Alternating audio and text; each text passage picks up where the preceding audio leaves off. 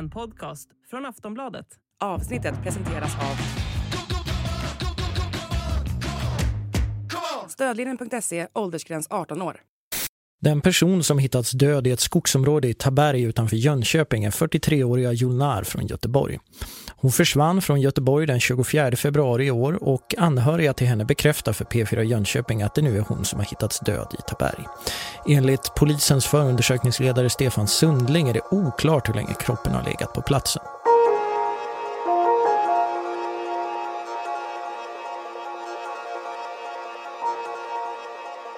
Jag är hemma vid 4, sa mamman när hon åkte hemifrån.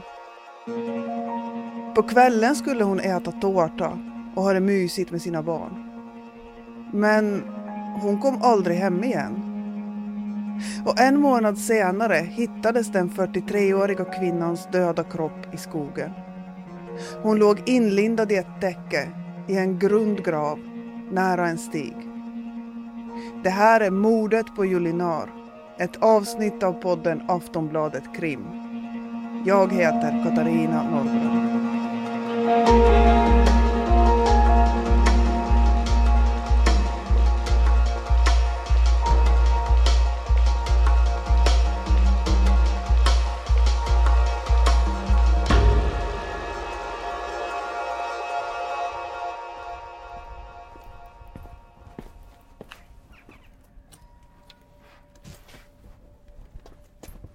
Vi är i ett bostadsområde utanför Linköping. Det är en dag i mitten på november och en isande vind blåser mellan de ljusa radhusen. Vi är här för att träffa Sara. Hej! Hej! Sara! Hon är 17 år, ska snart fylla 18. För mindre än 1 år sedan så hände något som fick hennes värld att rasa samman. Det var då hennes mamma gick ut genom dörren och försvann för alltid. Nu vill Sara berätta om det som hon och hennes familj går igenom. Och hon vill berätta om sin mamma, om Joullnar. Hon var inte som alla andra mammor är. Hon tänkte lite mer som ungdomar. Hon ville vara rik. Hon ville jobba i en nagelsalong med stylist och sådana saker. Och hon var unik och hon hade ett hon hade ett gott hjärta. Och hon var en riktigt bra mamma till mig och min storebror. Hur var hon som mamma? Hon brydde sig jättemycket. Hon gillade att köpa massa presenter till oss.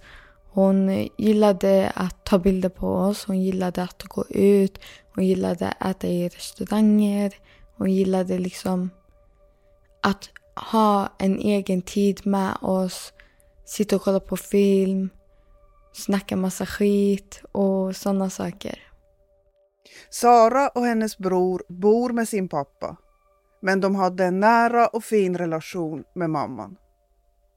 På tisdagen den 21 februari åkte Sara och hennes storebror till mamma i Göteborg. Sen onsdagen på morgonen så satt vi med varandra och vi pratade. Och så gick hon sen till en vän. Och jag var fortfarande hemma. Sen så kommer hon och hennes vän och vi alla äter tillsammans och vi har bara jättetrevligt. En anledning till besöket, det var att de skulle fira mammans födelsedag tillsammans på fredag kväll. Vi skulle gå och köpa en tårta och vi skulle köpa lite snacks och typ bara fira henne, jag och hon och min storebror. Något enkelt så. På fredag morgon vaknar Sara tidigt. Jag sov och det var tidigt på morgonen då jag hörde henne att hon skulle gå ut. Så vaknade jag, för jag sov i vardagsrummet den dagen just då, för jag kollade på serien mitt på natten. Sen så sa hon att hon skulle ut och att hon kommer tillbaka vid 4-tiden, alltså 16. Sara träffar en släkting under dagen. Vid 4-tiden kommer hon hem och då är mamman fortfarande borta. Efter någon timme försöker Sara få tag på sin mamma. Då så försökte jag nå henne genom att ringa henne, men hon svarade inte mig. Så jag tänkte okej, hon kanske är hos sina vänner och hon kommer tillbaka snart. Men tiden går. Och snart börjar Sara känna att det är något som inte stämmer. Mamman brukade alltid svara i telefon. Jag börjar tänka, det är något skumt. Hon svarar alltid när jag ringer henne. Sara fortsatte att försöka få tag på sin mamma. Hon ringer runt till familjemedlemmar för att kolla om någon vet var Joullnar är. Släktingarna lugnar henne och säger att det är nog ingen fara. Men hos Sara har oron börjat mala. Jag sa till dem, nej det stämmer ju inte. För att hon har inte svarat mig alls. Men de sa att jag skulle vänta och se. Det blir kväll och natt och mamma kommer inte hem. Sara fortsätter att ringa. Men Joullnar svarar inte. Jag var vaken hela natten och jag höll kontakten med min moster hela natten och vi skrev. Sen vid 6 så skrev jag till henne igen och sa att mamma har inte kommit hem. Så skriver hon svarar mig direkt och säger jag kommer till det snart och vi ska anmäla henne försvunnen. Liksom. Och jag ringde pappa och ställde också. Och då, jag tror det var då de sa något måste ha hänt.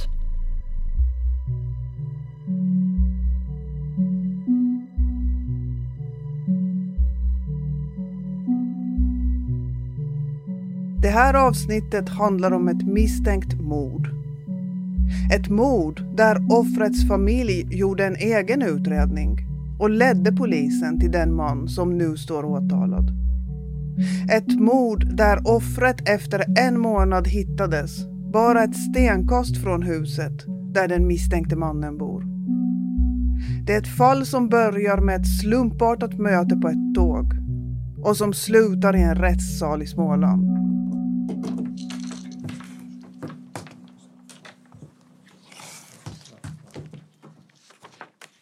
Vi är i Jönköpings tingsrätt, i sal 1. Det är en torsdag i januari och klockan är 9:20. Målet skulle egentligen ha dragit igång prick 9, men det har varit kö utanför tingsrätten eftersom många vill in. 20 minuter efter utsatt tid är alla på plats. Ja, god morgon. Då ska tingsrätten hålla huvudförhandling i det här målet. Inne i salen sitter de inblandade i målet. Joullnars familj, advokater och åklagare samt den misstänkte mannen. Den 23-årige mannen sitter rakt mitt emot Joullnars familj. Han är klädd i gröna fleecekläder. Han har svart mustasch, kort skägg och svart hår som hänger ner över öronen. Han nickar och lyssnar när domaren pratar.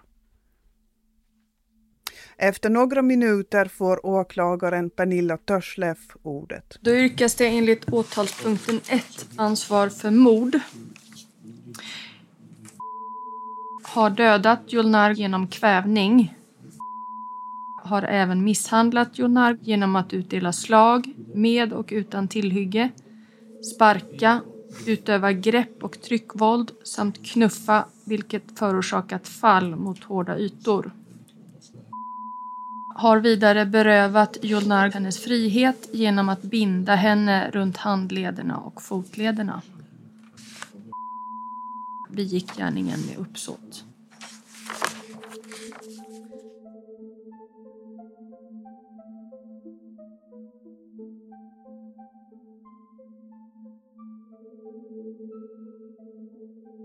Det här fallet kretsar framförallt kring saker som sker den 24 februari 2023. Men vi börjar vår berättelse en månad innan. Då träffas Joullnar och den misstänkte mannen för första gången. Vi kallar honom Jamal. Då Joullnar, de träffades första gången den 24 januari, tågstationen i Falköping. Jamal följer med Joullnar hem och är i hennes lägenhet i 2 timmar. De byter telefonnummer. Och sen verkar Jamal åka hem. Under den här tiden jobbar han på ett företag som säljer munkar. Man åker runt och levererar donuts och andra saker till olika ställen. Och där arbetade på timmar. Han har inte arbetat där i så stor omfattning, men han har varit anställd där då på timmar. Efter första träffen håller Joullnar och Jamal kontakten. Dagen efter pratar de en halvtimme i telefon. Och de skickar även flera sms till varann. Några dagar efter deras första möte skriver Jamal ett meddelande till Joullnar. Jag gillar dig, jag lovar. De ses igen den 8 februari. Då tillsammans med en av Jamals vänner. De är några timmar hemma hos Jamal i Taberg. Och sen åker vännen och Joullnar därifrån.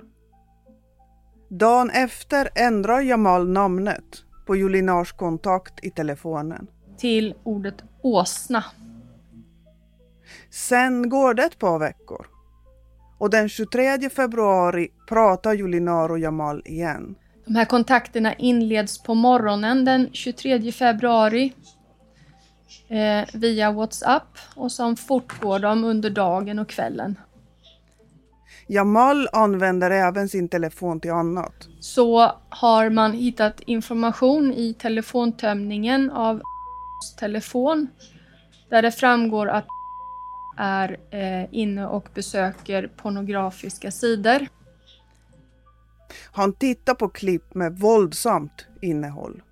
Och länkarna heter då följande: 6 våldsam våldtäkt, 6 arabiska och utländska sexfilmer med undertexter, sadistiskt och väldigt våldsamt sex, en hora bröt ut ordagrant översatt, oklar betydelse i sammanhanget, och knull och misshandel, 6 arabiska och utländska sexfilmer med undertext. 6 våldtäkt styvmor i hans frånvaro.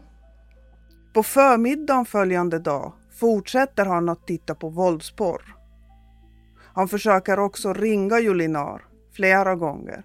Sen är vi då framme vid den 24 februari. Och där försöker kontakta Joullnar tidigt på morgonen och förmiddagen.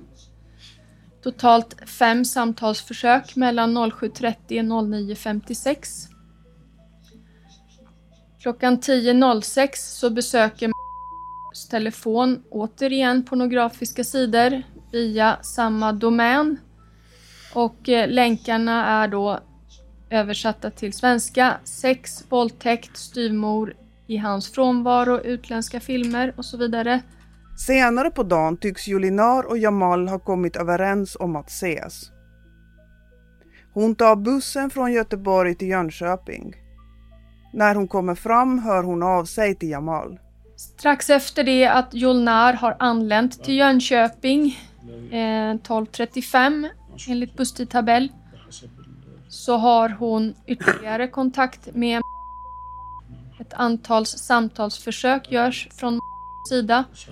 Och sen också skriftliga meddelanden där Joullnar ber om adressen och att skickar meddelande om vilken buss hon ska ta och vad stationen heter som hon ska stiga av vid. Jamal verkar möta Joullnar när hon kommer med bussen. Joullnar borde ha anlänt till någon gång vid 14-tiden på eftermiddagen. Enligt åklagaren är Jamal den sista som ser Joullnar i livet.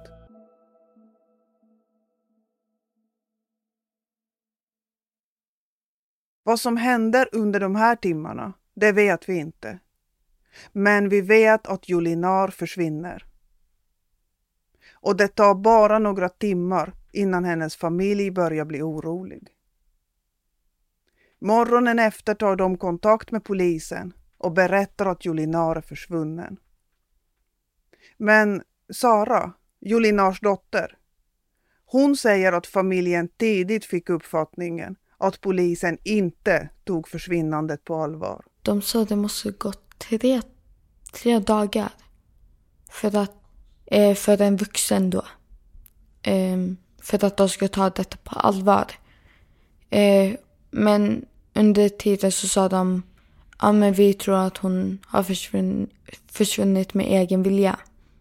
Släkten startade en egen utredning för att ta reda på vad som hade hänt med Joullnar.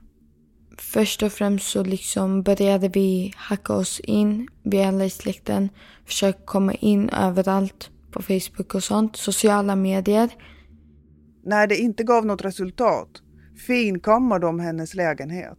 Började kolla igenom hennes papper, block, allting hon kanske, för hon skriver varenda gång liksom på vad ska jag säga, dagböcker, vad hon har för läkarbesök, vad hon ska göra under en hel vecka. Och då så kollade vi igenom alla hennes jackor som fanns liksom hemma hos henne.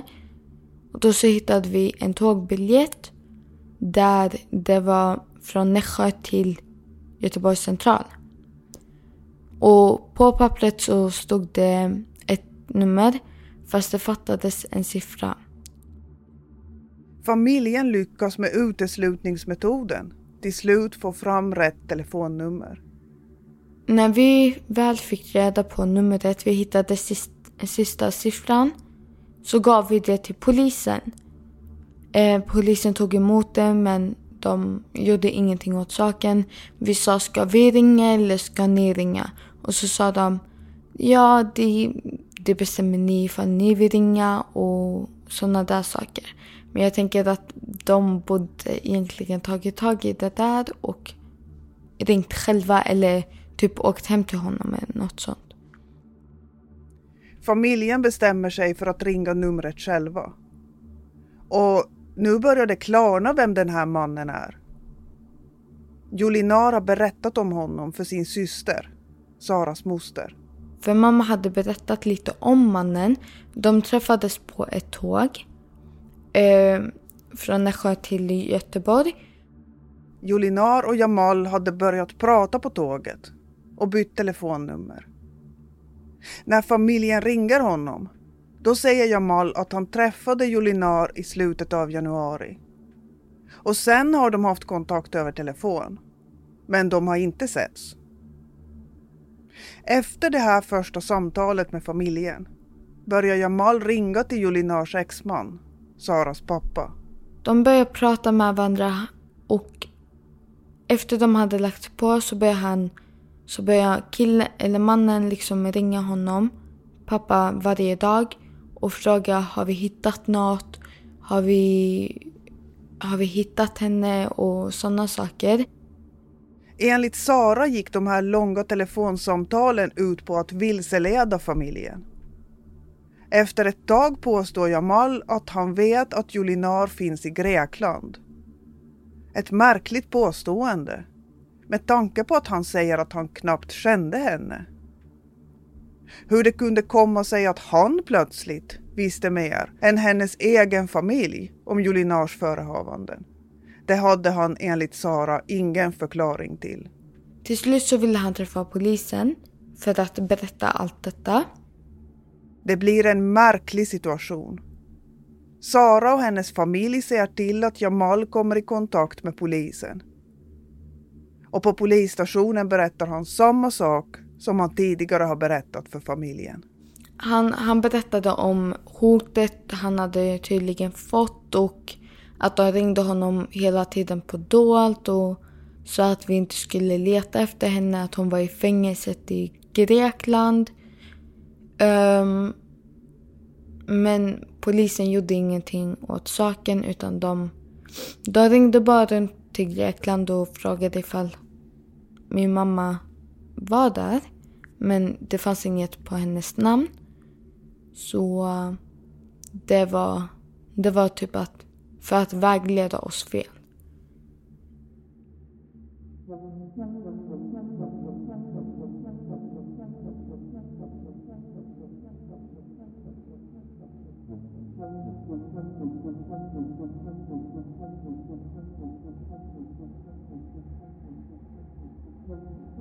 Att familjen tar med Jamal till polisen, det kommer att få stor betydelse senare i utredningen.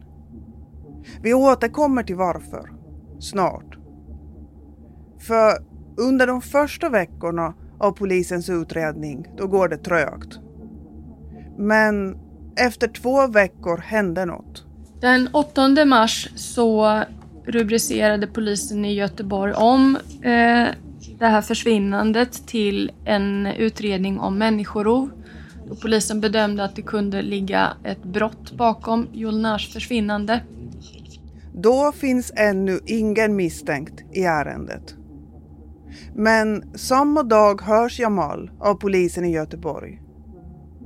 Han berättar samma sak som han har berättat för Joullnars familj om hur de träffats. Men han ändrar sig på en punkt. Han gjorde dock ett tillägg och berättade då också att han hade varit uppe en stund i Joullnars lägenhet den 24 januari. Det vill säga den dag de träffades på tågstationen i Falköping.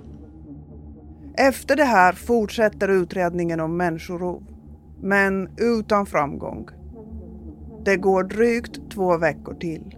Måndagen den 26 mars så sker det sedan ett genombrott i utredningen. Det som händer nu är att 2 män är ute och går i skogen utanför Taberg. Där ser de något som ligger på marken. De undersökte det här närmare och det visade sig vara en död kvinna. De kontaktar polisen direkt. Polisen kom till platsen och hittade då en kvinna som låg nergrävd, var övertäckt med jord, mossa och grenar. Kvinnan var naken och hon var inlindad i ett täcke, ett påslakan och en filt. När polisen tittar närmare så ser de skadorna på kroppen. De gör snabbt bedömningen att det handlar om ett mord. Inledningsvis kopplar polisen inte att det handlar om Joullnar. Men efter några timmar pekar allt mot att det är hon som har hittats. Och polisen får upp ett spår. Det visar sig att det här skogsområdet där Joullnar anträffades, det angränsar till i Taberg, det vill säga bostadsadress. Ja, Jamal. Han bor bara 30 meter från platsen där Joullnar hittas. Och när polisen får klart för sig att han har figurerat i utredningen om Joullnars försvinnande, då riktas misstankarna direkt mot honom. De här omständigheterna att polisen fick klart för sig att Joullnar kände varann samt den omständigheten att anträffandeplatsen låg så nära bostad. Men också då i kombination med de här omständigheterna och uppgifterna som hade framkommit genom Joullnars anhöriga. Det gjorde att polisen riktade misstankarna mot. Och polisen kunde också konstatera att Joullnar inte hade någon annan känd koppling till Taberg än just bekantskapen med. Jamal är inte hemma. Polisen börjar leta, men utan framgång. Dagen efter ringer en man till polisen.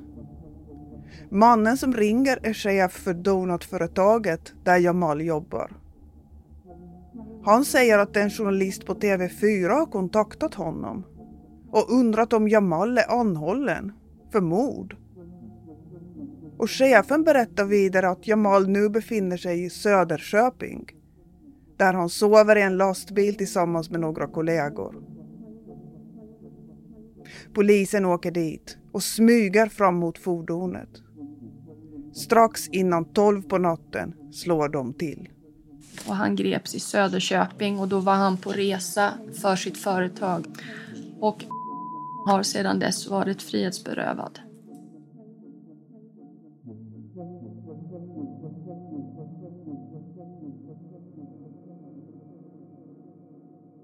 Efter gripandet fortsätter utredningen.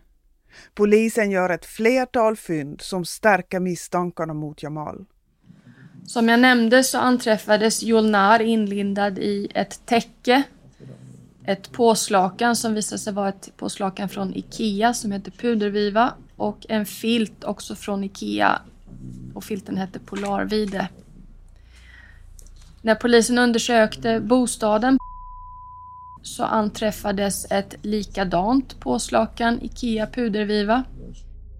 Dessutom hittas samma typ av filt i Jamals brors bil. Och en bit från kroppen görs ett annat fynd. En polishund hittar en sönderriven blå BH som ligger på marken. Och där har NFC då konstaterat att det finns DNA från både Joullnar och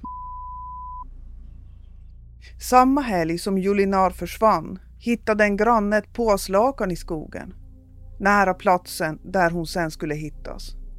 Han tog hand om det här påslaganet, la det i en eldtunna och överlämnade sen till polisen. När polisens tekniker undersöker det här påslakanet, då hittar de tejpbitar. Och i de här tejpbitarna så fanns det också en hårtuss eller hårstrån. NFC har analyserat de här tejpbitarna och det visar sig då vara DNA från och Joullnar på tejpbitarna och DNA från Joullnar på hårstråna. Dessutom jämför polisen själva tejpbitarna mot en tejprulle i Jamals hem. Ändarna på tejpen matchar. Ett skosnöre hittas en bit från kroppen. På snöret finns DNA från Joullnar. När polisen sen genomsöker Jamals bostad, då hittar de ett par skor. Och på den ena skon så saknades ett skosnöre. Skosnöret, eller snöret som anträffades på fyndplatsen, då anträffade platsen, och skosnöret i skon i bostaden visade likheter till färg, längd och utseende. Jamal säger att de här skorna är inte hans. Men när polisen undersöker dem, då hittar de hans DNA. Polisen hittar också Jamals sperma när kroppen undersöks. Tesen om den misstänkte gärningsmannen blir starkare. Ett annat fynd görs i Jamals mobil. Och det man kan konstatera då, det är att så under den här perioden från klockan cirka 21:30 ungefär ända fram till klockan 17 är helt inaktiv på sin mobiltelefon. En annan omständighet som utreds gäller ett antal swishar under det aktuella dygnet. Det handlar bland annat om förhållandevis stora summor pengar som har skickats från Joullnars telefon till en kioskägare. En person som Joullnar inte känner. Klockan 17:36 och 17:38 så gjordes swishöverföringar från Joullnar till också en person, en kioskägare. 2800 kronor och den andra swishöverföringen är på 10 000 kronor. Efter en stund ringer Jamal till kioskägaren och säger att det är han som har swishat och att han har swishat fel. Han ber kioskägaren att swisha tillbaka pengarna till honom. Men kioskägaren tycker att alltihop är märkligt och säger istället att han kan betala tillbaka pengarna kontant. En stund senare åker Jamal hemifrån. Vidare så framgår det att cirka klockan 18:30 han tar bussen till Huskvarna där kiosken ligger. Han fick då 10 000 kronor i kontanter överlämnat till sig. Och han hämtade också köpte 30 stycken kebabrullar. Förutom swisharna så görs fler mobilfynd i utredningen. Polisen hittar även en rad sms som Jamal har skickat till en person som han beskriver som sin flickvän. Hon bor i Tunisien och de har kontakt under den misstänkta mordkvällen. Jamal skriver bland annat att det har hänt ett problem och jag är chockad. Flickvännen svarar och försöker ringa Jamal. Sen följer en rad meddelanden som nu är borta. Sen är det ett antal raderade meddelanden. I telefonen görs ytterligare ett fynd som enligt polisen knyter Jamal till händelsen.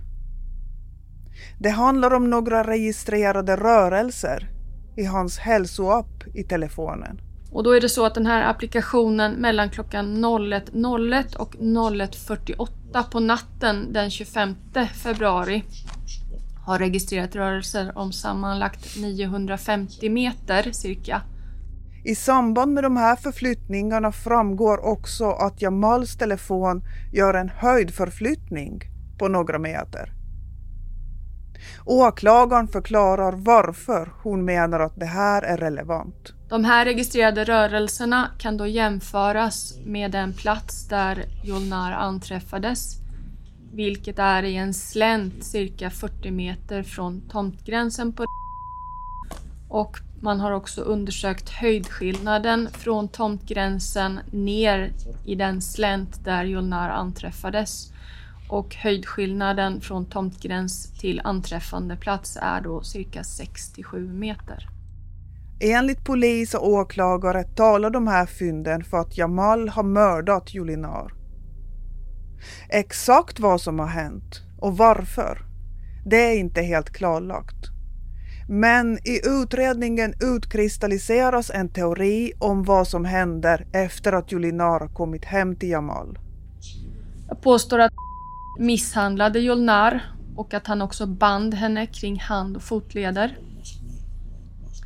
Jag påstår att tvingade Joullnar att göra de här swish-överföringarna, alternativt att avtvingade Joullnar koden till bank-ID och själv gjorde de här swish-överföringarna. Enligt åklagaren blir Joullnar mördad efter det.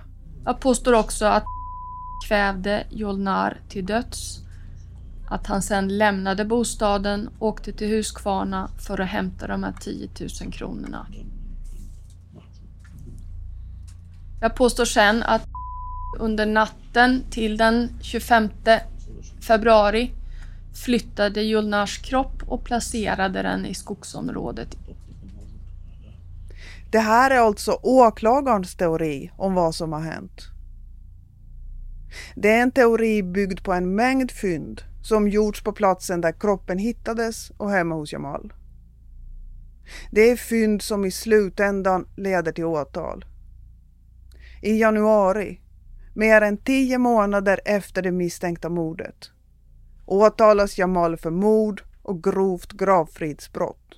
Nu mordåtalas den man som misstänks ha mördat 43-åriga göteborgaren Joullnar som hittades död i Taberg utanför Jönköping i slutet av mars förra året. Mannen misstänks för att ha misshandlat Joullnar både med och utan tillhygge och även ha hållit henne fastbunden. Han ska sedan ha kvävt Joullnar till döds och därefter grävt ner henne i ett skogsområde nära mannens bostad. Där låg hon i nästan en månad innan hon hittades av förbipasserande. Det är alltså det här som nu ska prövas av Jönköpings tingsrätt. Åklagaren menar att Jamal har gjort sig skyldig till mord. Själv menar han att han är helt oskyldig. Under utredningens gång har Jamal haft flera olika förklaringar till det som har hänt. Jag kan konstatera att polisen i det här ärendet har hållit ett 20-tal förhör med långa förhör. Han har lämnat flera olika versioner av vad som har hänt under den tiden som han har känt Joullnar. I de inledande förhören, där menar han att han själv har utsatts för brott. Han säger att han har blivit kidnappad och bortförd av ett gäng personer som har torterat honom. Han säger att han har träffat Joullnar bara en gång, den 24 januari, alltså en månad före mordet. Sen håller polisen förhör efter förhör efter förhör. Det är långa samtal. Jamal pratar och pratar. Och det är stundtals svårt att följa en röd tråd. Och polisen får gång på gång avbryta och pausa hans utläggningar. Det blir sammanlagt 22 förhör, där historien förändras flera gånger. Han har ändrat sina uppgifter på flera punkter och, påstår jag, anpassat sina uppgifter allt eftersom polisen har presenterat bevisning för honom. I rätten berättar advokat Andreas Grudemo Jamals version. Han menar att Jamal och Joullnar träffats 3 gånger allt som allt. Enligt Jamal har hon besökt honom i hans bostad. Joullnar ska sen ha sovit över hos honom. Och dagen efter ska hon ha varit kvar i hans hem tillsammans med några andra personer. Jamal ska sen ha lämnat henne där med ett antal personer och själv åkt till Nässjö. Och när kommer hem från Nässjö så lämnar Joullnar tillsammans med de här personerna. Och då är Joullnar vid liv. Inte vad som har inträffat med Joullnar efter det att de skiljs åt.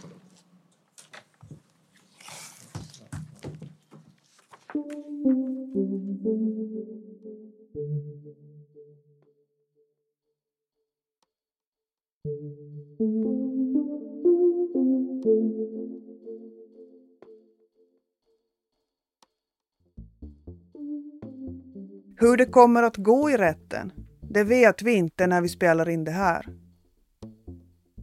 När det här avsnittet släpps är det flera veckor kvar tills domen faller.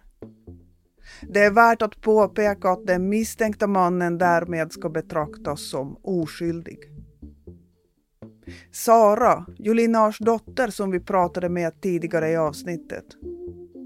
Hon har bestämt sig för att vara med i rätten alla dagar, även om det känns tungt. Hon vill göra det för sin mamma och hon vill få ett avslut. För Sara har det varit en lång och smärtsam process.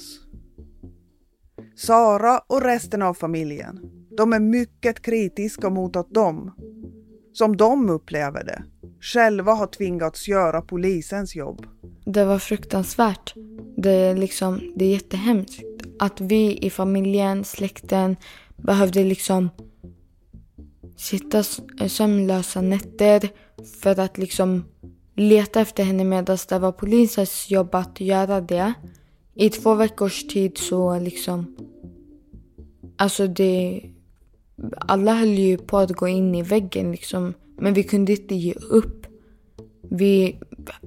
Jag tror hälften av oss var så nära på att ge upp, men ingen av oss kunde ge upp för ingen hjälpte oss. Sara säger att hon har tappat förtroendet för polisen efter det hon har gått igenom. Ja, min syn på polisen nu har ändrats. Innan så hade jag jättemycket respekt för poliser, för deras arbete. Och jag var jätteglad över att ha polisen, att man kände sig så trygg. Men efter allt som har hänt min mamma och att de inte tog henne på allvar, så blev det att varför finns polisen om de inte ska göra sitt jobb? Varför ska de gör ju inte sitt jobb till 100%. Vilket de borde göra, för polisen ska vara en trygghet för Sverige. Inget annat. Hon tycker att polisen borde jobba annorlunda. Och att de borde ta såna här fall, som hennes mammas försvinnande, på större allvar. Oavsett om det är en vuxen människa, ifall det är ett barn, då ska fortfarande ta detta seriöst. För att jag tror verkligen att ingen mamma vill liksom försvinna frivilligt från sina barn. Men kunde polisen ha gjort mer? Peter Kron är gruppchef på grova brott i Göteborg och han har lett delar av förundersökningen. Han har en bild som skiljer sig något från de anhörigas. Jag kan ju inte ta ifrån dem den uppfattningen. Jag har konfronterats med de anhöriga. Vi hade en sittning, om inte förra veckan så förra veckan. Jag kommer inte ihåg när det var. Där jag fick ta emot kritiken direkt ifrån och försöka bemöta deras kritik. Deras uppfattning och min uppfattning skiljer sig åt lite grann. Men det är inte mycket att säga åt. De är jättebesvikna för att vi inte hittade henne innan det var för sent. Peter Kron säger att polisen till en början inte kunde göra så mycket. Eftersom det då bara handlade om ett försvinnande och inte om ett misstänkt brott. Det är ju så här att vi får ju in en anmälan om en försvunnen person. Och då hanteras det därefter. Det är en vuxen person som har försvunnit från radarn vad det gäller de anhöriga. Då startar vi en undersökning, dock ingen förundersökning utan en undersökning bara utanför det finns inget brott bakom i det läget, utan då börjar vi med våra rutiner och söka igenom och söka elektroniska spår, andra spår och hit och dit. Det är en jätteapparat som går igång där man kollar väldigt, väldigt mycket. Sen inledde polisen en förundersökning om människorov för att kunna ta till fler åtgärder. Många register har vi rätt till som polismyndighet att bara titta i och få ut uppgifter som myndighet då, om vi kan motivera. Men vissa kräver då att det ska finnas en misstanke om brott bakom och då måste vi starta en förundersökning.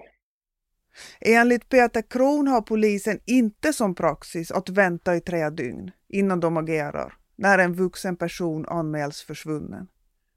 Det beror lite grann på omständigheter. Men vis av erfarenhet så brukar det väldigt många, de flesta försvunna fall när det gäller vuxna personer som inte lider av psykisk ohälsa som är dokumenterad eller som är väldigt starkt uttalad, så brukar de flesta komma till rätta inom 2-3 dygn. Det gör de. Men det betyder ju inte att vi sitter och filar naglarna i 3 dygn. Det startas ju ändå en undersökning så att säga. Man börjar att leta och förbereda och såna här grejer. Allt beror på det specifika fallet. Beroende på vem som har försvunnit och vad det finns för ingångsvärden helt enkelt. Efter att de anhöriga hade fört Jamal till polisen så förhördes han. I det här första förhöret, när Joullnar fortfarande var försvunnen, lämnade han flera märkliga upplysningar. Han berättade bland annat att han skulle ha kidnappats av okända män och att de skulle ha bundit och torterat honom. Det var en massa lögner och det var en massa underliga turer fram och tillbaka i det här. Men det var fortfarande inte så att vi hade en misstanke där vi kunde på något sätt frihetsberöva någon person. Det hade vi inte på fötter i det läget. Utan vi höll förhör när de kom med honom och ställde de frågor vi behövde. Och vi fick väldigt mycket underliga svar både från den personen och andra i dess närhet som vi också undersökte. Så vi förstod att de får ju inte med sanning direkt, den här personen. Och inte de personer som var runt omkring heller. Men vi kunde liksom inte hitta en röd tråd i det. Vi hade liksom ingen brottsmisstanke i det läget. Åklagaren sa i rätten att utredningen har försvårats av att kroppen låg så länge innan den hittades. Men Peter Kron anser inte att polisen hade kunnat hitta Joullnar tidigare. Även om de hade åkt hem till den nu åtalade mannen. Nej, inte med facit i hand och med de resurserna vi har och med det arbetet som bedrevs under tiden här så ser inte jag att vi hade hittat henne mycket snabbare. Nej. Peter Kron beklagar djupt hur det här slutade. Men Han framhåller att polisen har gjort sitt bästa. Jag är inte nöjd med utgången. Den är fruktansvärd. Det är det sista vi vill, att vi ska hitta en person avliden. Så där är jag inte nöjd. Är jag nöjd med mina medarbetares arbetsinsats? Ja, de gjorde så gott de kunde utifrån de förutsättningar de hade. Men utgången var inte okej. Hade vi kunnat göra på något annat vis? Ja, om vi hade haft en kristallkula. Visst, vi hade kunnat göra vissa saker snabbare och annorlunda, men det är med facit i hand. Ja. Men med de utgångsvärdena vi hade när arbetet pågick så ser jag inte att vi hade kunnat göra speciellt mycket annorlunda.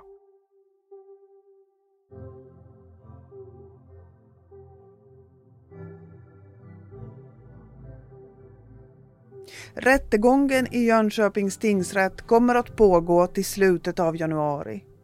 Och sen återstår flera veckor innan domen faller.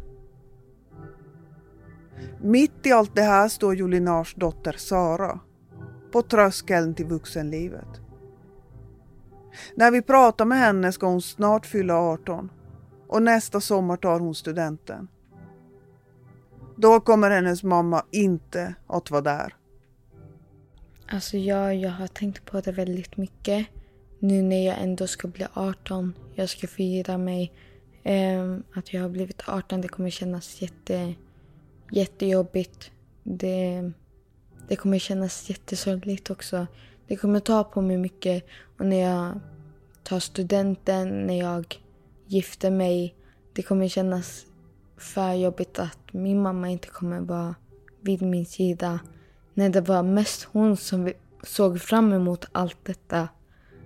Så, ja. Sara hoppas nu på att rättvisa ska skipas. Och att den som tog hennes mammas liv ska få sitt straff. Sen kommer det inte liksom ändra på någonting. För min mamma kommer inte komma tillbaka, tyvärr. Så, alltså... Ingenting kommer ändras. Oavsett så kommer ingenting ändras. För hon kommer inte komma tillbaka. Så det blir ju... Ja, jag vet inte vad jag känner.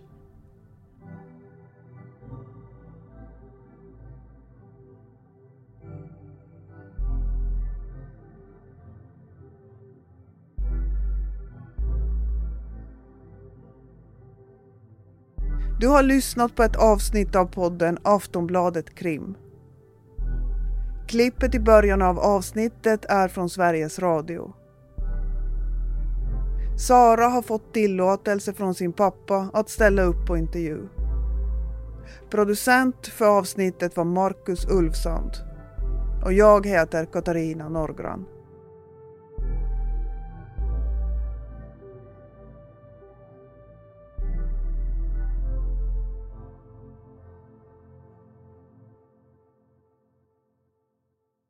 Du har lyssnat på en podcast från Aftonbladet. Ansvarig utgivare är Lena K. Samuelsson.